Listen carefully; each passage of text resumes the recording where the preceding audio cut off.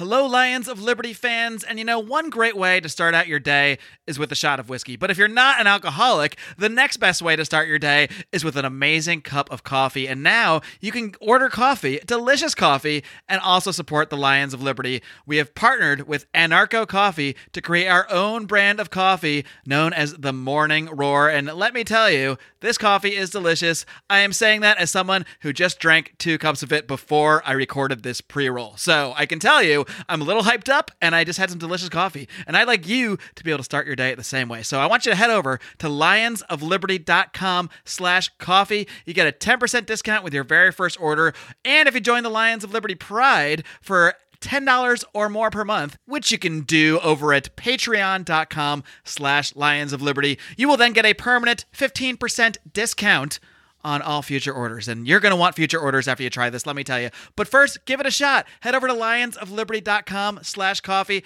and start your day with a morning roar. Welcome to the Lions of Liberty podcast. Here's your host, your guide, your shining beacon of liberty, Mark Claire.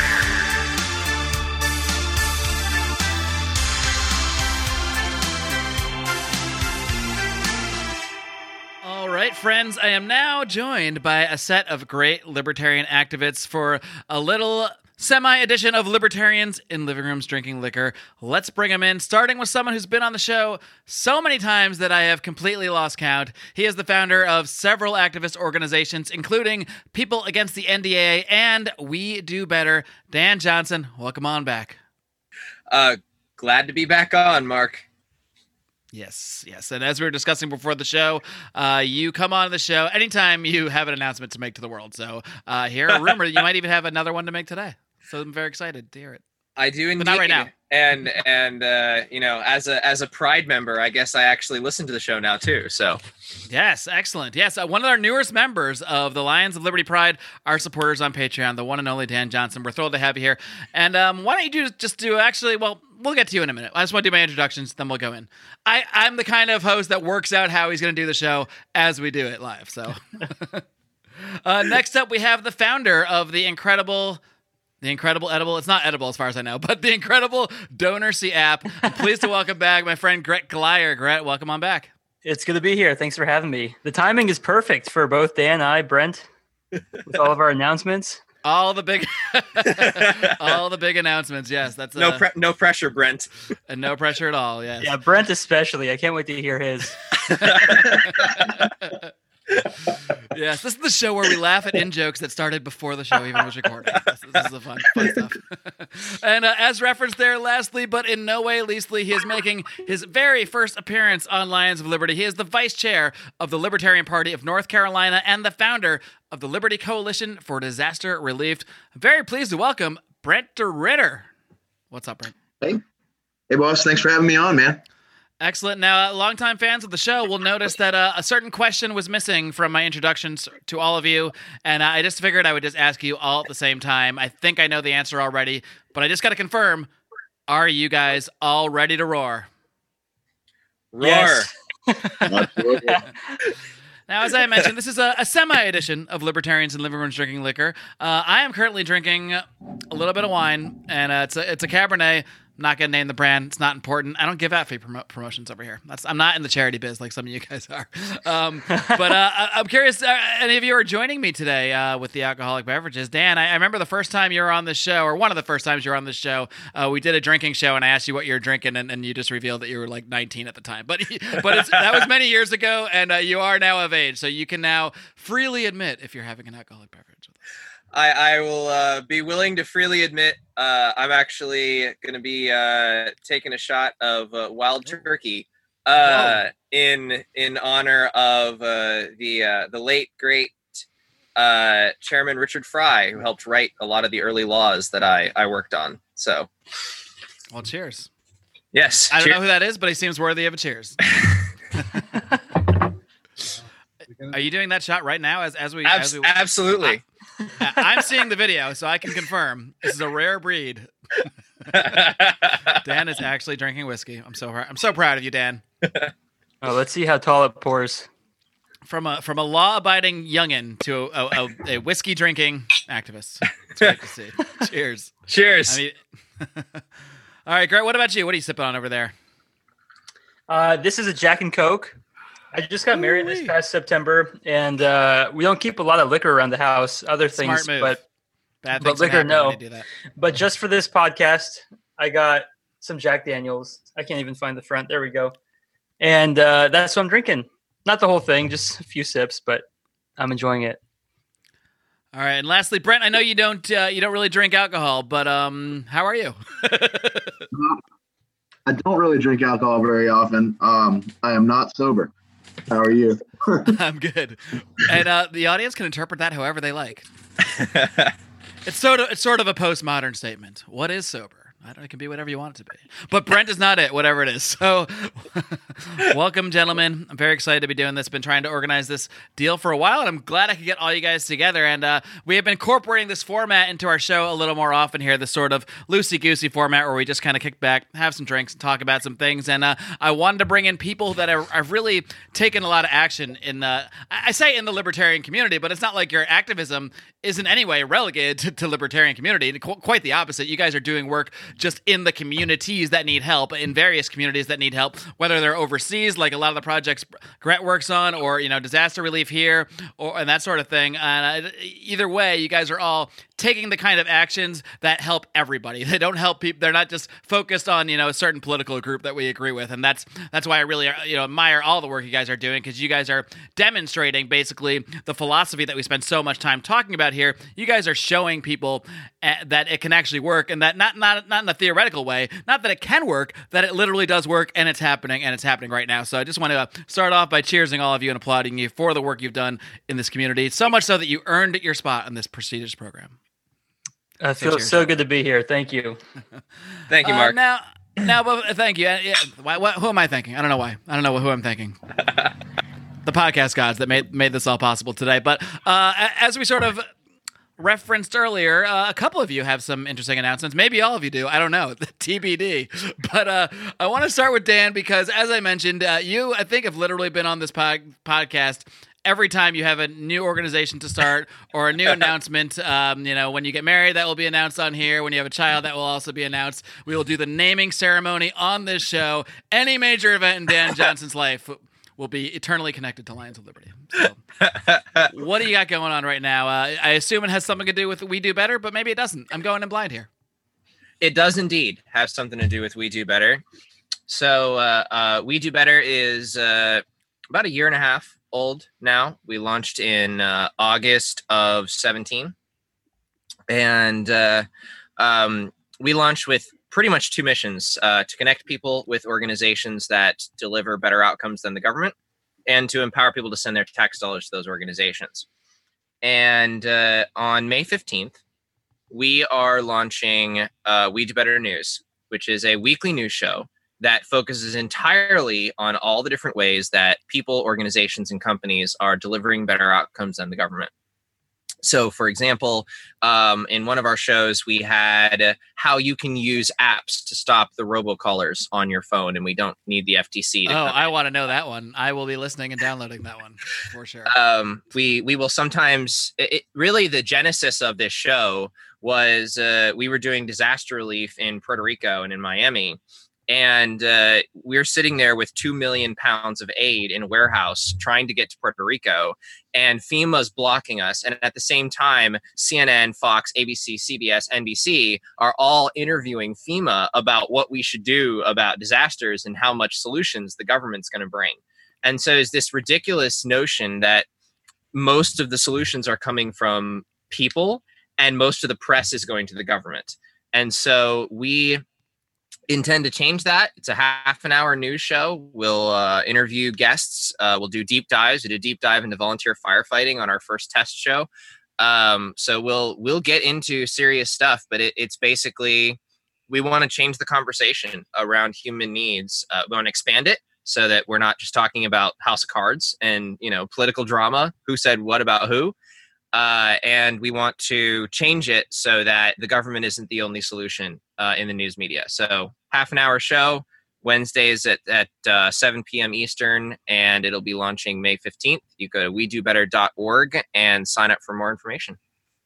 Awesome. So is this going to be like a live show, or is it also going to be available as a podcast afterwards? Both kind of thing? It's going to be a live show. So like last year, I asked you for a bunch of advice on podcasting. Yes, I was just thinking, is this what this conversation was about? So you eventually behind the scenes. Eventually, this led to it's going to be a Facebook Live video show. So it's not going to be it'll be up there if people want to watch it later. But we're kind of cheating by doing it live, because then people don't expect all of the editing that they would expect from a recorded show. So don't worry, I'm going to give them that same kind of show with this one. I'm not editing any of this. I'm going to give them a preview of what it'll be like. This is all for promotional purposes, of course. Is the preview like all of us laughing at inside jokes? Yeah, exactly. Yeah, pretty much. So far, we do a bunch of funny shit before the show, then we laugh about it completely out of context during the show. It's a great format. It's really brilliant. I think it's going to take off. It is great. So it's called "We Did Funny" earlier, and you don't get to hear it in the past. So for those who listen, you guys heard me announce the launch of We Do Better. We've introduced bills in a couple states on charitable credits, allowing people to send their tax dollars to organizations that deliver better outcomes than the government. But really, our number one focus right now is we realize that the examples we throw out examples like in San Diego, there's an organization called Saved in America, which finds missing children. I mean, people think that's the exclusive domain of the government, but this is an organization of former Navy SEALs, private investigators, and law enforcement, and they've rescued 70 children since 2014, and they do it at a cost of to the organization, about $7,000 per kid. They find them in about 9 days. You're looking at law enforcement. You're looking at $1 million, $40 million manhunt. They might find the kid, they might not. And this is just one of many organizations that we could say once. And when we said once, people were like, wow, that's awesome. But it doesn't sink in because the media is constantly covering government solutions. And so this is designed to change that narrative. And basically, whenever the government comes up with a solution, we're going to have a better one on the show. I love it. Absolutely love it.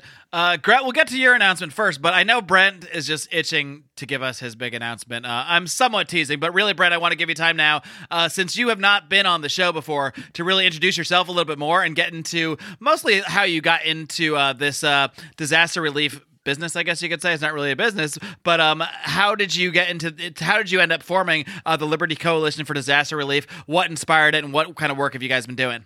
Okay. Well, so my daughter, who was 12 at the time, we were watching the news coverage of Hurricane Harvey, and it was pretty depressing and pretty sad. And we were talking about how sad it was. And she's kind of a go-getter, and she decided that we needed to do something about it. So we started talking about what we could do and maybe doing a fundraiser or a food drive. And it blew up. Libertarians heard about what we were doing, and what started out to be a very small, minor effort turned into something pretty big. And for Harvey, I think we raised over $10,000. We had rescue, and honestly, I've done absolutely nothing. I haven't done anything that I couldn't do in my underwear at the house. We've had other people doing so much, and guys going out into the water and actually rescuing people. And we experienced the same stuff Dan did, is FEMA wants to stop you and then take all the credit for everything. And we watched guys, libertarians, I say guys and gals, going down to Texas and getting around roadblocks and sneaking through with their supplies and making sure it got to the right places and actually doing water rescues. And one of our, you talked about us working internationally, which we haven't gotten to do yet, but one of our volunteers has done it and actually went to Puerto Rico. I guess that's international. Went Close to Puerto enough. Rico, right? To help out and did some pretty massive things there. And it's snowballed. It's snowballed because libertarians enjoy being the answer when someone asks, well, if it's not for government, who will? And the answer is me, you, all of us. But they don't always like that answer when you don't explain it further. All right, and have you come up with a announcement in the last 5 minutes? I was going to start a new news network. but I decided not to. We're actually, my wife and kids and I are moving on to a houseboat here in the next couple of months. And within the next 2 years, we're looking to launch and travel the Great Loop, which is up the eastern coast, across rivers into the Great Lakes, down the Mississippi, and into the Gulf, and then back into Florida. And the goal is to stop all along the way and help grow libertarian affiliates and teach people how to sell the idea of libertarianism. So, well, that sounds like an announcement to me. It totally is. It might not be a world, I assume you talked about this with your wife before you announced it here. Honey, I was just listening to Lions of Liberty. Apparently, we're living on a boat. That's what's happening. Yeah, no, I caught a buzz, and then you guys dared me. So, we've been playing it for a few months. And everyone needs to donate to Brent's campaign for his houseboat. I think you have like a GoFundMe or something like that, or did I imagine that in my head at the same time as you weren't talking to your wife? No. No. We're plugging along ourselves. We got it. But definitely when we get out in the water and start traveling, we will be spreading the good word and teaching libertarians how to sell the idea of liberty based on philanthropy for sure. So prepare to donate to Brent. All right, get ready. Get ready to roar. Get ready to donate. Finally, speaking of places you're going to be donating soon, hopefully to the DonorSee app, to various projects. Gret, you also have an announcement that is actually not live as we speak, but will be live by the time this airs. So announce away. Yeah, so the announcement will come tomorrow morning for our time, but will have already been announced by the time that this airs. So and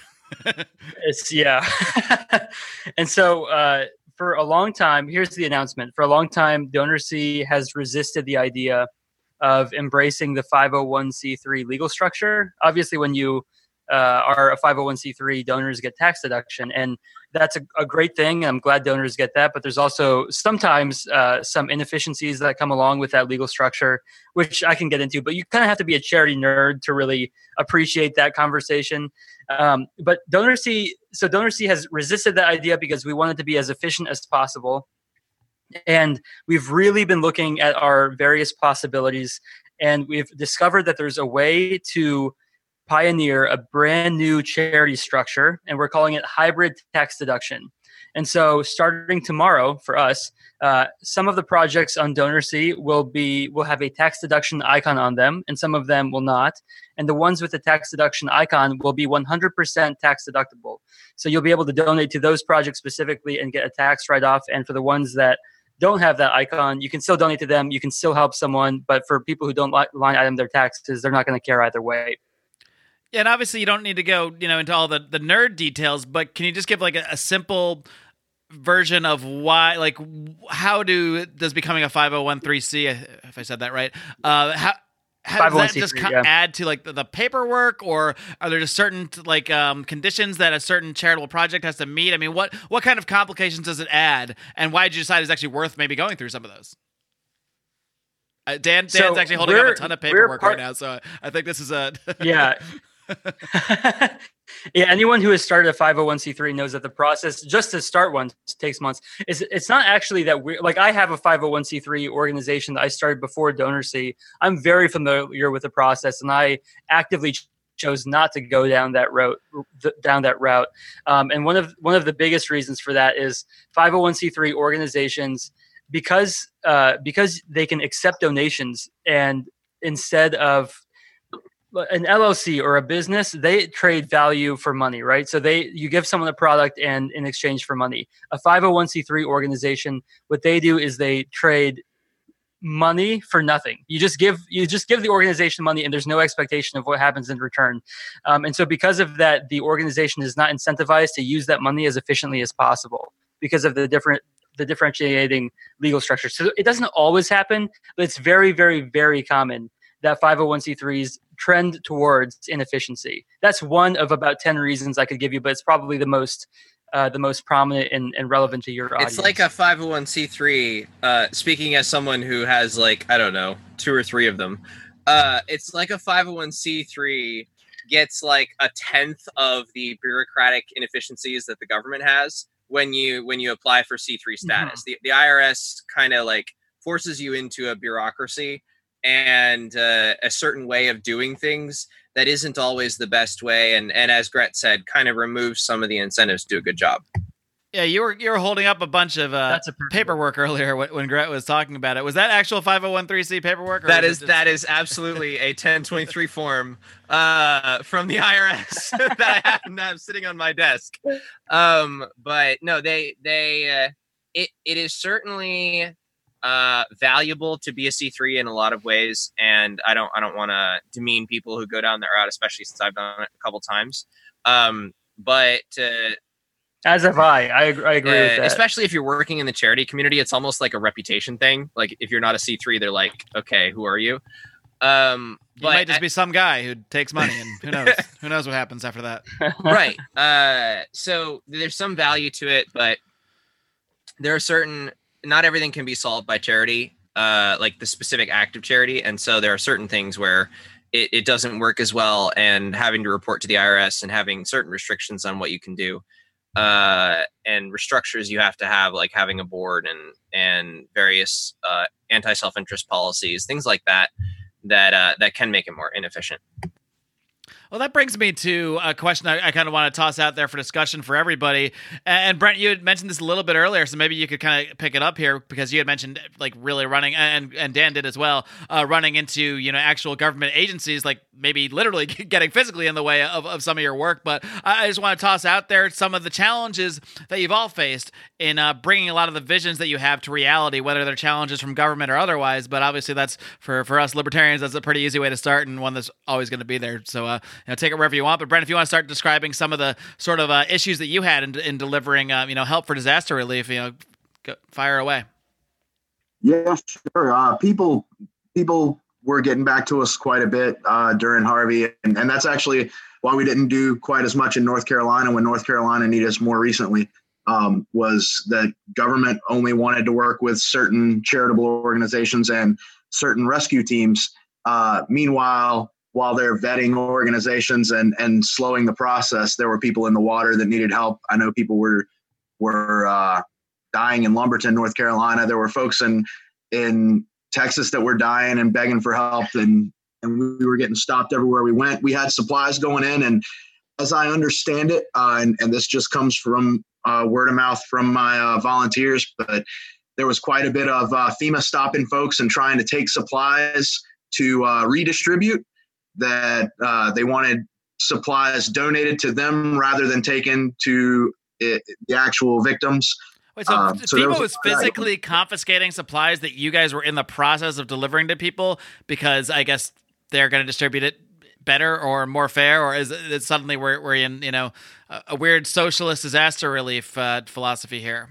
Yeah, yes. So they were pretty adamant that they were going to get it. Of course, my volunteers were mostly libertarians, so they went in well prepared, and they with automatic weapons, I presume. Just kidding. It was recreational nukes, obviously. Yeah, I was just about to say the recreational nukes. Yeah. No, we ran into a lot of that, and now we're running into a lot of bureaucracy issues, and we're trying to get our 501 status, and we're trying to decide the best way to go about doing that, and trying to get set up so that all 50 states can donate, because we frankly can't afford to take on the tax liability ourselves. So. Yeah, I mean, that's kind of similar to what Dan referenced in terms of the 501. I always confuse it. 3C, C3, whatever it is, a bunch of numbers and letters that you have to become to do certain things. Is that like, if you maintain that status, will like organizations like FEMA leave you alone more when you're going into certain places, or I mean, will that actually help you, in terms of actual delivery of services to people that need help? It will, yeah. Getting a lot of times you have to register with simply like county level, state or county level and state level governments, and that'll help us out a lot. And then 501 is going to help us. Our 501c3 will help us to take donations from across the country and get things processed for disaster relief efforts in the future. So actually, the Liberty Coalition for Disaster Relief is taking about a year to step back, reassess what's going on, because we were just trying to keep caught up with all the disasters. We're stepping back, taking a little while to get caught up and get our paperwork filled out and make ourselves legal so that we can actually do some good work. Because it turns out when things are fairly organized through the state government like they were in North Carolina, it was just, there was no accomplishing anything. Dan, Grant, what about you guys? What kind of sort of roadblocks have you run into, obviously besides the paperwork? And maybe that is the biggest roadblock in many ways. In terms of government inefficiency? Yeah, in terms of whatever you want. In terms of whatever you want to talk about. I mean, this is that's the great thing about this loosey-goosey format. We can go wherever we want. I mean, there may be, obviously we like to focus on the inefficiencies of government, but maybe there's other obstacles that I'm not even thinking of. I mean, and obviously in your case, in many instances, a lot of the projects you're working on are international. So I don't know what kind of, if you've had any sort of resistance from local government or, international local government, so to speak. Yeah, well, that's what I was going to bring up is, for all of the things we could say about the U.S. government, it's kind of like this dreamland compared to some of the places that we have to work in overseas. I mean, the level of corruption, the level, I'll put it this way, at least in the U.S. they hide corruption. In other places in the world, it's just like blatant. It's just like it's out in the open, and you know that it's there. And I'm not sure which one's and better. there's just some stuff. It's an interesting thought. Is it better to? That's a fair point. Yeah, it could go either way. Yeah.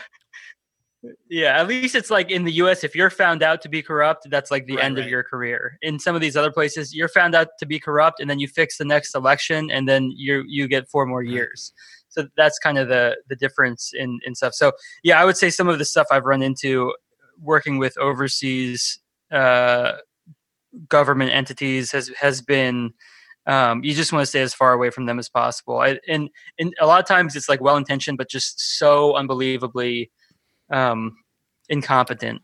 It's a whole different level. Yeah, like specific examples that spring to mind in terms of something you ran into on the ground. Yeah, well, I mean, sure. So yeah, here's a really strange thing that happened. So I don't know if any of you are familiar with the book Kisses for Katie. It's about a girl who was like 19 years old who went to Uganda and she adopted 19 orphan girls, and she just lives in Uganda and she adopted all these kids.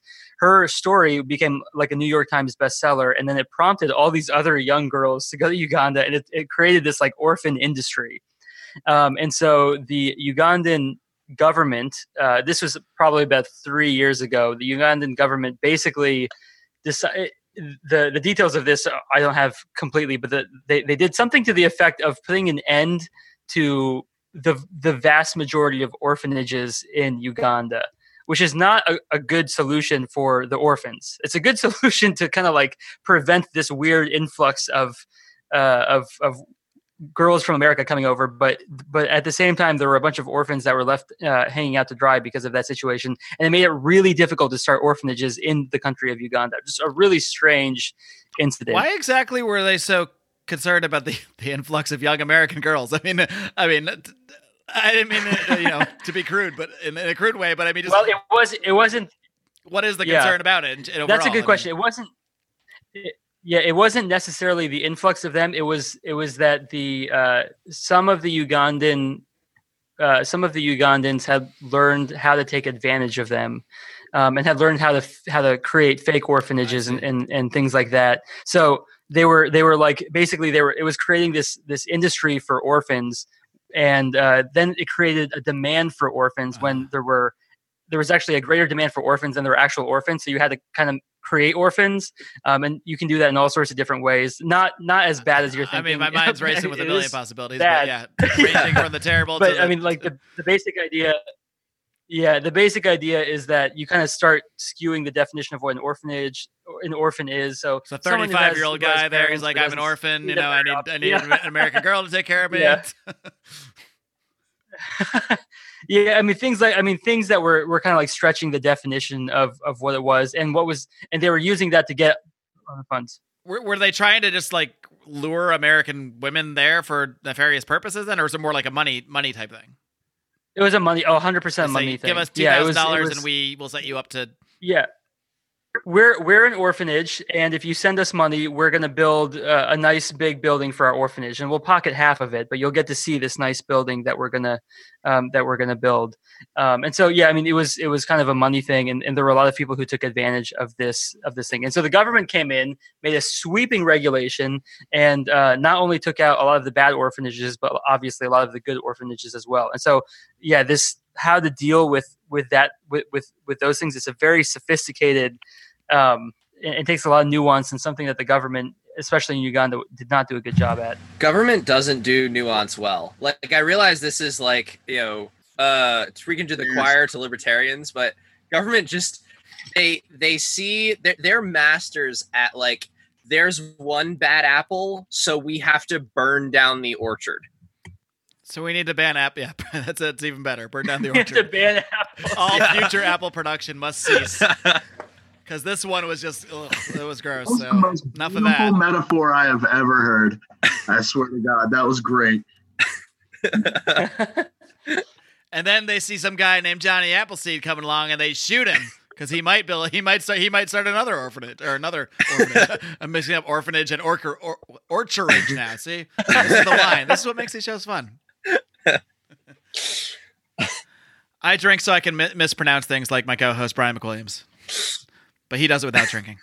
Are there any more stories that stand out to you guys, on that end of just, I don't know if you have any, Dan, of like maybe pushback you've received at the local level? I know you specifically deal with a lot of sort of local governments and trying to get them to adopt like, some of the ideas behind your organization, allowing a certain amount of taxpayer dollars to go towards these private organizations that, as we said, do much better. So what kind of resistance have you run into? I mean, Besides all of it? politicians hate us like with a burning, fiery passion. Well, you're literally there trying to make them as irrelevant as possible. So Kinda like we're like, hey, we can like have all the people in your state do your job better than you, and it really doesn't go over well. But would you like to help us point that out? right. Please do a press conference with us of how irrelevant you are. But the something I can point out that really just infuriated the hell out of me, honestly, was when we were delivering disaster relief in Puerto Rico. So we were part of a 6 organization coalition.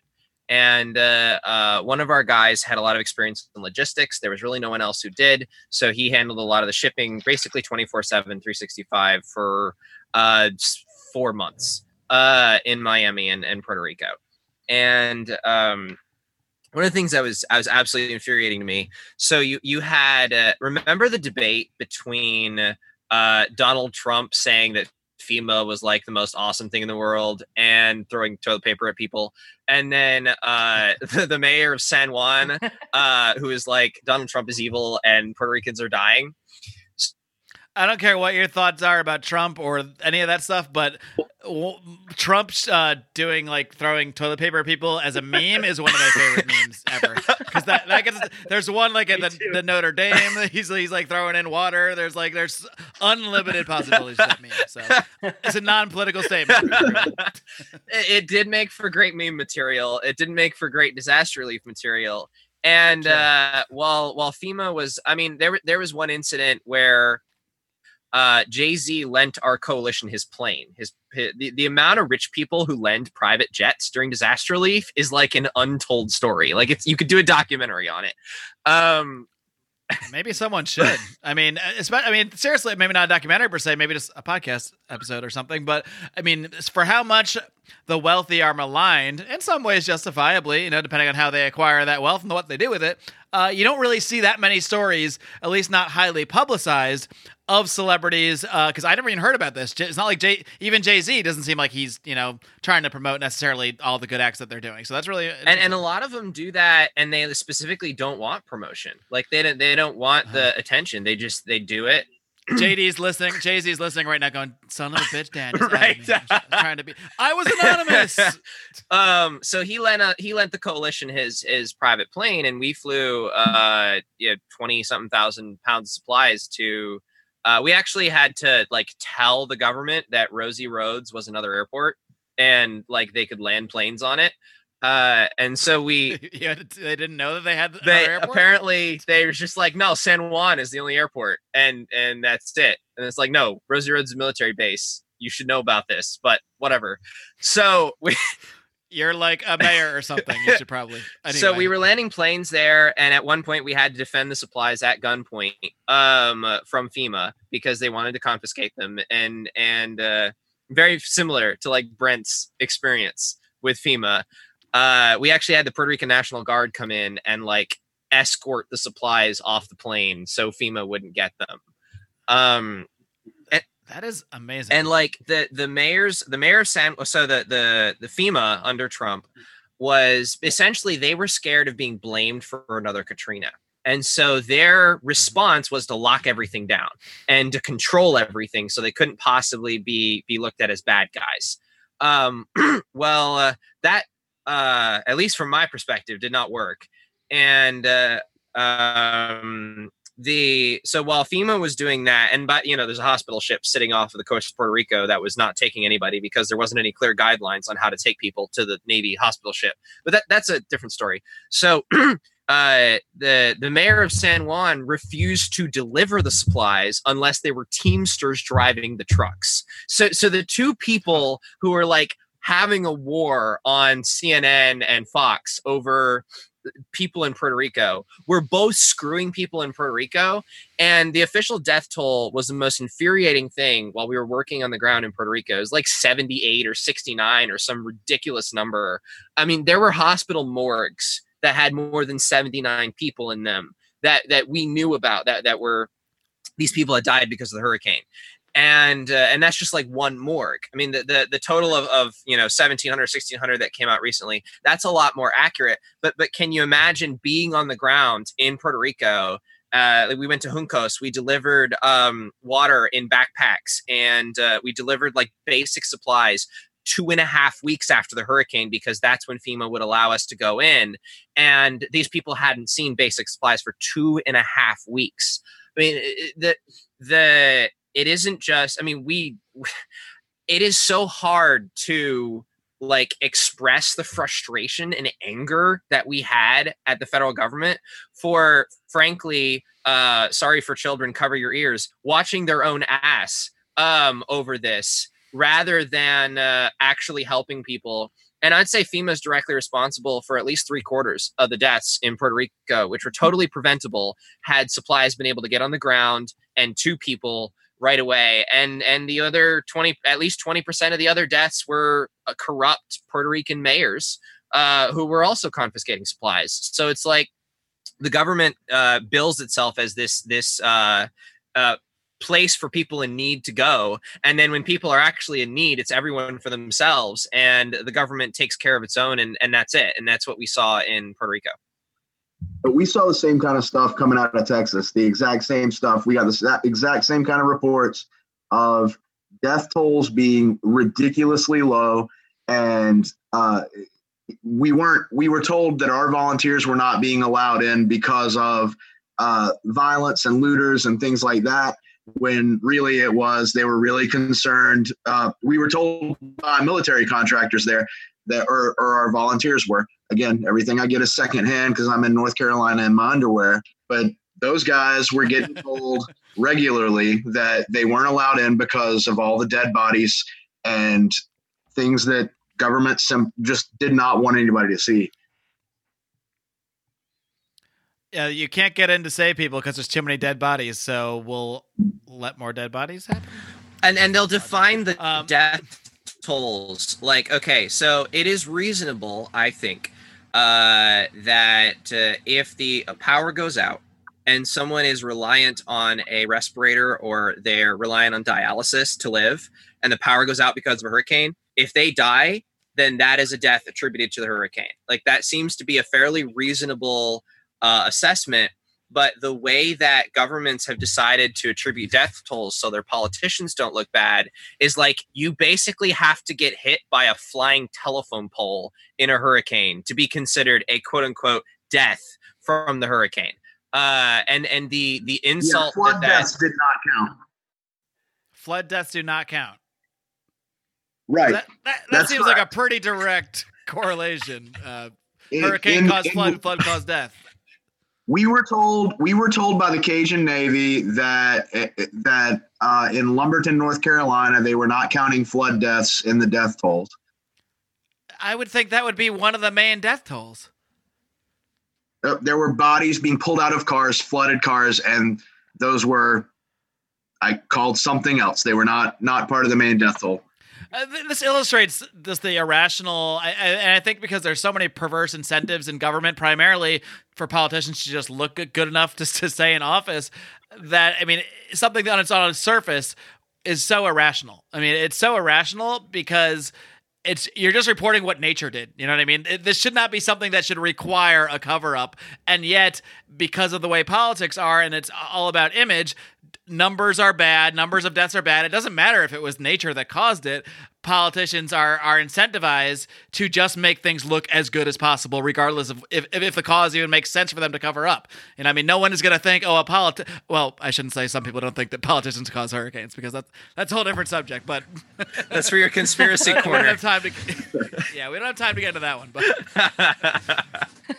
they don't mean it in this way necessarily. But yeah, I mean, it's another example, and I think from all three of you, I've heard examples of a concept that can be very difficult to, I think, portray to people sometimes, and that's the idea that sometimes the best thing that the government can do, and by sometimes, I personally mean always, I just don't always say this to newbies, but really, for the most part, the best thing that the government can often do, especially in disaster situations, is just not do anything. It's just get out of the way. Now, I'm not talking about individual acts when there's people that happen to work for government agencies that go and save people.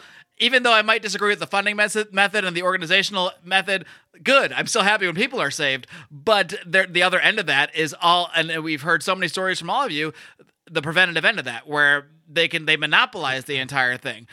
Great, send in the National Guard to save people. Don't stop other people from doing the same. And that's somehow they're incentivized to prevent this quote unquote PR competition from even helping people on the ground. It's an awful incentive. Yeah, and I think I just want to highlight what you said, because I think it's important to understand that when the government steps in and says, anytime there's a disaster, we're going to take care of it. Anytime there's someone who's in trouble, we're going to take care of it. It disincentivizes everyone else from getting involved, when it's everyone else who will be the most effective at helping the people in need in those moments. And so I find frustration with that as well. I wish that whenever something bad happens, whenever there's a disaster, I wish that there was room for individuals to get involved, because I think that's going to be everyone's best shot at having lower death tolls and having more effective help. Right, I think that might be a better approach marketing-wise for a lot of libertarians to take. Even though I want a lot of these programs to end, maybe we spend less time advocating their end, at least to everybody else out there. I mean, I'm not saying we shouldn't advocate their end, but at least start with the point of, okay, keep doing what you're doing, but let us do it too. And then naturally, but there's a reason they don't do that. but naturally, which is kind of what you guys are doing overall, but specifically what Dan is doing with We Do Better, is trying to literally just show, here's why we do it better. Just let us do it. And then everyone will see, oh, this works better. And then, but the problem being for politicians, that is what will crowd them out of the scenario. And then what do? Go get a job? I mean, in the actual workforce? I mean, can you imagine? Like, I don't know. I do have an amazing fantasy of just like retired politicians who are irrelevant once we like stop, caring about that stuff, and they're all just like working at Walmart, greeting people, and we're nice to them and they're nice to us, but we all look at each other and we kind of know what went on. And, well, it's like during Hurricane Harvey, according to FEMA's own press release, the U.S. Coast Guard, with a $7.6 billion budget per year, the U.S. Coast Guard rescued like 2,000 or so people during Hurricane Harvey in 2017. And, that is applaudable. And I know that Coast Guard rescue drivers go through a lot of training. They did some amazing work. They rescued a lot of people who wouldn't be alive today if it weren't for the Coast Guard. At the same time, volunteers from the Cajun Navy, operating off of basically gas money, because the operation was so sketch. And I don't mean that in a bad way. I just mean that in kind of thrown together. The operation was so sketchy at the beginning of Hurricane Harvey. Like, they didn't even have a donate link. Like, people could not donate to the Cajun Navy. They couldn't figure it out. Mm-hmm. And they were operating off of gas money, and they rescued 3,500 people. And so you look at stuff like that, and you're like, people see the scene. So they see the spent cost on the Coast Guard, 7.6 billion, 2,000 lives. What they don't see is the unseen. If we were able to direct that 7.6 billion to an organization that did a better job, how many more people would we have saved? How many less people would have died? I mean, that's the unseen. It's not just about money. It's a cost in lives. And whether you're looking at disaster relief, you're looking at missing children, you're looking at food security, whatever you're looking at, I think it's imperative for libertarians to just step up to the challenge and do some research. You can't just go out there and say government bad, magical free market fairy good. You gotta go out there. You gotta go out there and do some research. We've done some work for you. If you're lazy, at wedobetter.org, you can look at some examples. But you really gotta say, I'm a libertarian because I want to solve your problems better than the government does. Not I'm a libertarian because I want to be in a cabin with a garden and a gun in Montana, and I want people to leave me alone. Because I want to be on a boat in the middle of the ocean. Hi, Brent. I didn't see that. I was just thinking. No, I mean yeah. Go ahead. Yeah, I was going to say that I one of the ways that I like to think about these things is the way that movements start, the way that people get behind movements that actually take off and get momentum behind them, is that there's a group of people that's for something.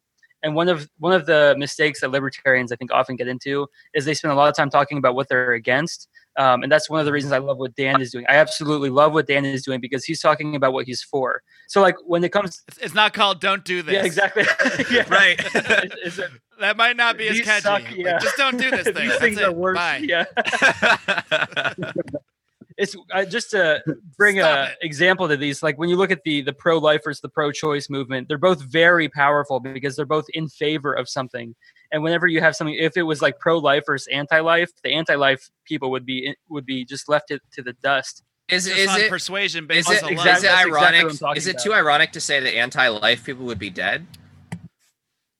If they were consistent. Yeah, but such a libertarian not thing to take try a to point stance out on their that issue, but contradictions. you understand what I'm saying. Like when you're for something, it's easier to rally a group of people. It's more inspiring than. Yeah, it's a persuasion tactic. Exactly. I mean, being against something just connotates negativity, and people don't get excited. I mean, literally, like the chemicals in their body don't produce the good chemicals when there's negativity, but when there's positivity, pro something, like we literally produce better chemicals that make you then want to hear our message more. Yeah. So we're talking biology now, but it's all true in terms of how to better persuade people to things. And that's, I don't do this show to just, talk about it amongst ourselves. I do it because I want other people to take these examples and use them and repeat them and learn from them and learn the different methods that actually work in the real world. Because as much as I love the philosophy, it's what I do. It's why I started this podcast originally, was really to explore the philosophy more. But if we're not demonstrating it and we're not providing the example and learning the best ways to persuade people that it's correct and that it works, then, we're really just, I hate the term, but we're just a social club. We're just, we're just talking about things. When we're having actions and we can actually point to them and show a positive vision, not just a vision, results, like actual things happening, it's a game changer. And that's what was so amazing. I mean, Dan was talking about how it was so no one knew how to even get the Cajun Navy money at first, and I didn't know at first either. And then suddenly they were on the DonorSee app, and it became the easiest thing to do, to donate to the Cajun Navy in seconds. And we got so many people donating to them because so many people wanted to, didn't know how. And then suddenly the app lets them do it in literally like two presses of a button. I mean, it's just incredible what both the concept of freedom and also new technologies are enabling us to do. I'll just throw one more thing out there. There is the negativity is so tempting because there is a small group of people who love that and will rally behind that with enthusiasm. And so there is that like temptation to kind of point out the negative, to go dark. Exactly, because people like that. There's a small group of people who will really be passionate about that. But it's the positive stuff that really can get you really, really far, especially with some of the things that are important to accomplish. Yeah, I mean, you could write a really negative tweet and it might get 100 retweets. and it changed the minds of none of those 100 people. Oh yeah. They already agreed with it, and it probably changed the minds of nobody else either. But some really, I'm just using a tweet as a random thing here, but a method of communication, but some really positive tweet, it might even get like less retweets and likes, but it might actually like inspire one person. So what do you want to do? Inspire 0 people, but get a lot of, social media feel good for yourself, or actually change like one person at a time? I mean, that's what's ultimately going to change everything. Well, for us. it's like, I'm in it Go for ahead, the Brent. likes. I was just saying, I'm in it for the likes. Now, everybody go to Brent's Facebook and just start liking everything. Facebook.com/Brent DeRitter is on a boat, I think is the actual page. You guys are talking about language now. So selling the idea of liberty is really important. And that shock jock style messaging, that we hate the state messaging, it's exciting for libertarians that are already libertarians. Right. It does nothing for the movement. And negativity just doesn't have the gas to get you where you're trying to go, man. It'll get you like, negativity will get you going 100 miles an hour to like win the short drag race or something, but then you're out of gas and you're not going to get to, around the globe of liberty. I don't know. I'm working with some weird analogy here with race cars. I'm in Fast and Furious now. I don't know what's going on, but it's like the mental model that I really like. So Arthur Brooks, I'm not sure if you guys are familiar with him, but he runs or he used to run the American Enterprise Institute, and a very prominent guy, talks a lot about messaging and how to message liberty, and he just wrote a book called Love Your Enemies, now available on Amazon. Click my affiliate link. But no, he talks about there are 4 groups of people on any issue.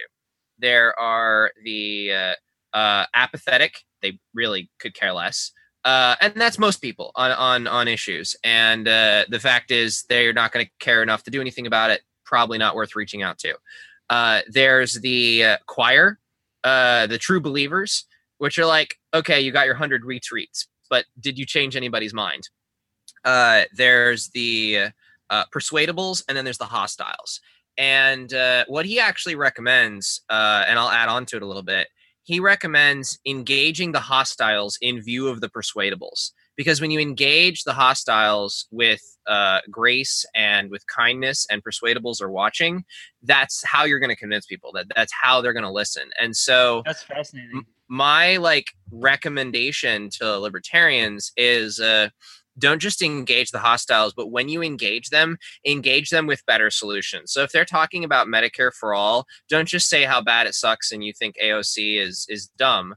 But go in and say, hey, here's Christian Healthcare Ministries. Hey, here's Clinica Mi Pueblo. Here are the solutions that are already out there. Or even if you don't have those, here's just the solutions and how they would work.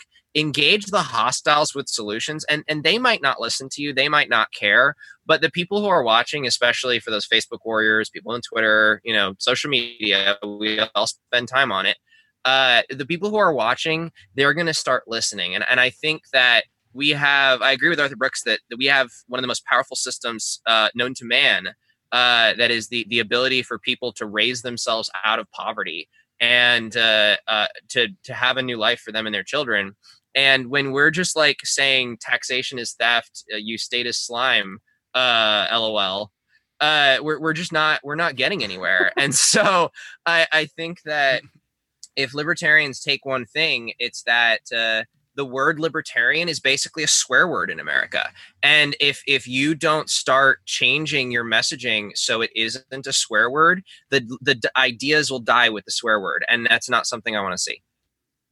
Mm-hmm. Hey friends, I got to take a quick pause here to tell you about another great libertarian podcast out there. It's called Free Man Beyond the Wall, hosted by the artist formerly known as Mance Raider, now known simply by his real name of Pete Raymond. And I gotta tell you, Pete is a machine. This guy brings you a new episode of his own every single Monday, Wednesday, and Friday, and he has done some absolutely fantastic in-depth interviews. He's had on everybody from Ron Paul to Thaddeus Russell to Phil Labonte, the lead singer of All That Remains, a very diverse group of guests, not always libertarians. He also did a great show with a Washington, D.C. insider lobbyist, revealing a lot of the dirt that goes on behind the scenes in DC. He has done so many interviews that I have just said, darn, I wish I did this one myself. So I really do want to highly recommend checking out Freeman Beyond the Wall. You can find it over at freemanbeyondthewall.com, as well as iTunes, Stitcher, and all those fancy podcatchers out there. One more thing I wanted to toss out there for discussion before we wind down here. All of you people, all of you guys on the show today, all of you guys all of you guys have done something that a lot of people don't necessarily make the leap to. I think there's a lot of people out there that they see a problem, they think to themselves, here's the problem, I know what the problem is, I can even think of many solutions, and then they think, well, someone should go do that. And then it kind of stops there. You three all saw the problem, thought of a solution, and then you, instead of just hoping someone did it, you just did it. So I'm wondering if you could each kind of take a minute to give some advice to other passionate libertarians, or not even necessarily libertarians, human beings, anybody out there really who sees a problem and thinks to themselves, well, I don't really know how to form an organization, I don't know how to make an app, I don't know how to do any of this stuff, so hopefully someone will do it. What would be your advice to those people on a little bit of the why and a little bit of the how they can take this lack of knowledge, but just the sort of the revealing of a problem to themselves and turn that into actual action and create amazing change like all three of you have in your own way? I'll try to keep some semblance of order. So why don't we just start with Brent? Look, man, I am the ultimate I can't do it guy. I'm hanging out here. You just told me you're going to pick up and move on a boat. A boat. I don't know if I'd call you the ultimate can't do it guy, but I'm a total Luddite, man. I am not a fan of technology. Technology is definitely not a fan of me. But my friends and I started a coalition for disaster relief, again, from our bedrooms, from our living rooms. There are people that are willing to help. If you've got an idea and you don't know how to get it done, reach out to the Liberty community. We get told that we're coldly logical, and that's true. And we get told that we have a tendency to be unempathetic. Jesus, words are hard tonight, huh? Yeah, unempathetic, sure. But and it's true in some cases. And we do have a tendency to tell people that it's not our problem. But in general, libertarians are the most philanthropic people I have ever met. They're the most willing and ready to jump on board any project that they think is a better solution than government. And I can only really speak to libertarians, but if you guys have an idea, scream it from the rooftops and people will join in. Right. I mean, if you don't know how to do the things or even know how to create the things, your point is just start saying that. and there are so many people out there with skills, especially in this community of logical nerds. I mean, there's people that know how to do just about anything. So I think that's a great point. Grant, what about you? Yeah, this is a good question, because I think there's a lot of narratives that it's not easy to start something, it's not easy to do something, it's not going to pay off or whatever. And I would say that on the most basic level, if you just attempt to do something, you will already like yourself more, you will like your life more just by attempting to do it. Even if you fail, even if it doesn't get you where you want to go, just the mere act of attempting to do something, to trying to make the world just a tiny bit better, just doing that will make you feel way better than if you do nothing. And I think that if you keep that in mind, you'll find a much more fulfilling path ahead of you. All right, Dan, why don't you bring us home here? I love Gret's answer. It hits me right in my heart and soul. What that guy said. All right, good night, guys. No, I think that you need to ask yourself what your why is.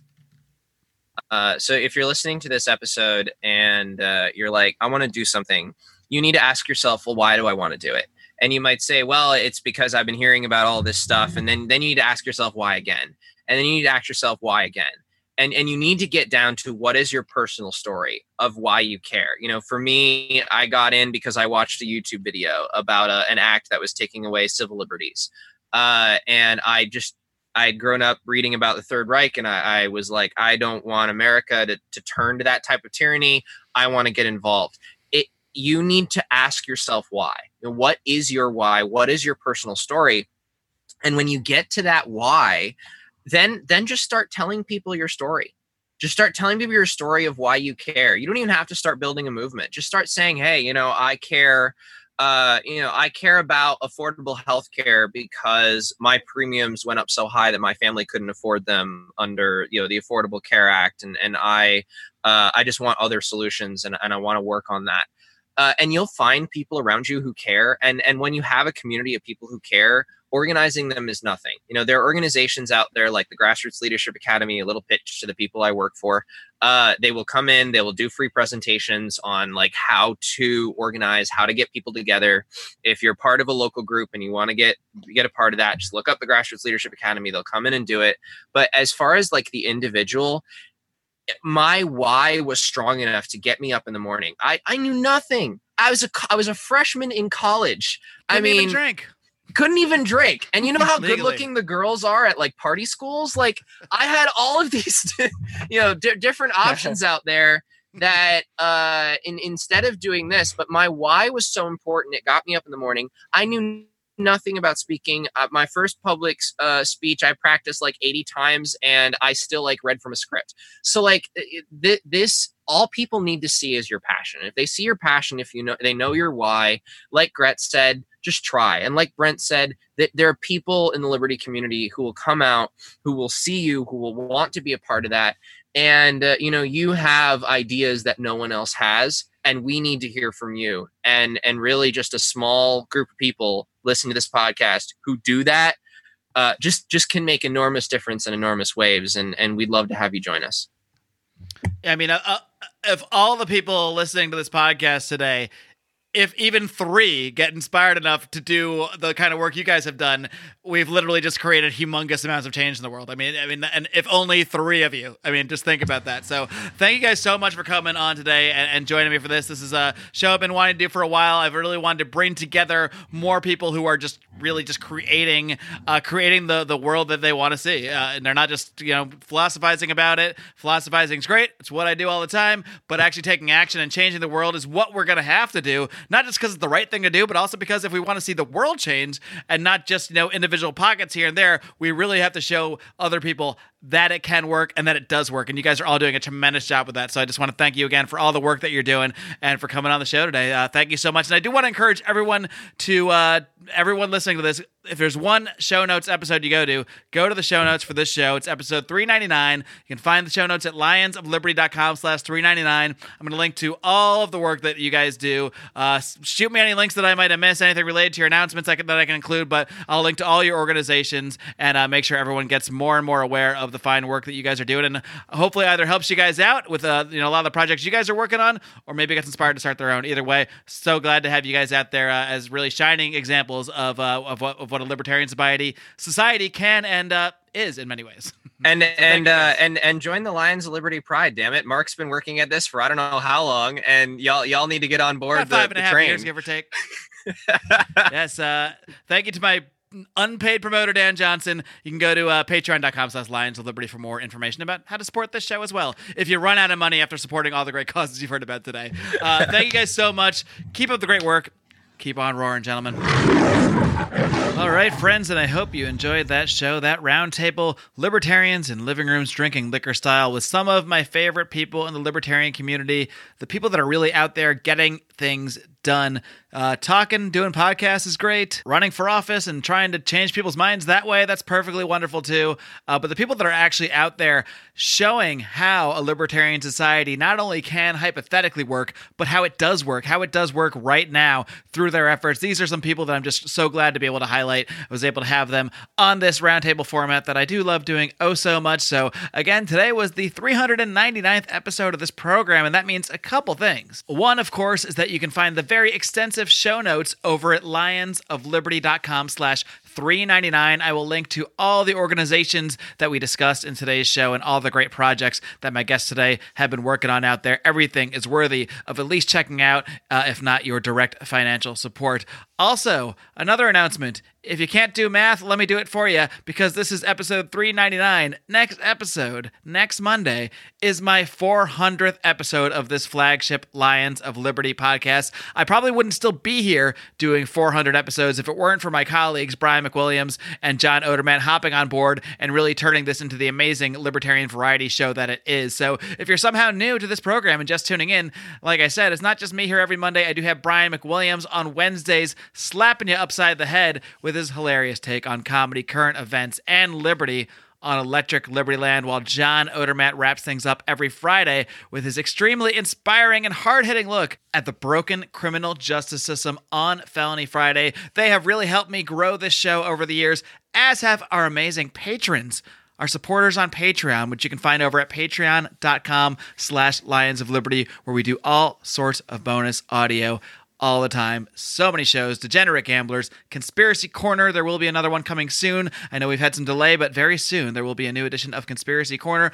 as well as a new edition of the League of Liberty, a very special Patreon show that I do with Chris Spangle of We Are Libertarians, Roger Paxson of the Lava Flow podcast, and Johnny Adams of Blast Off with Johnny Adams and Raylene Lightheart. These are some of my best friends in the Liberty movement. We had a blast hanging out at PorkFest last year. I encourage you to come to PorkFest this year, where all of the Lions of Liberty will be, along with Dave Smith, part of the problem. Scott Horton's going to be there. It's going to be a freaking blast. So do get your tickets to PorkFest. Head over to porkfest.com and check that out. And I highly, highly recommend the VIP tickets, because then you get to hang out with us in the VIP tent and have all sorts of fun times.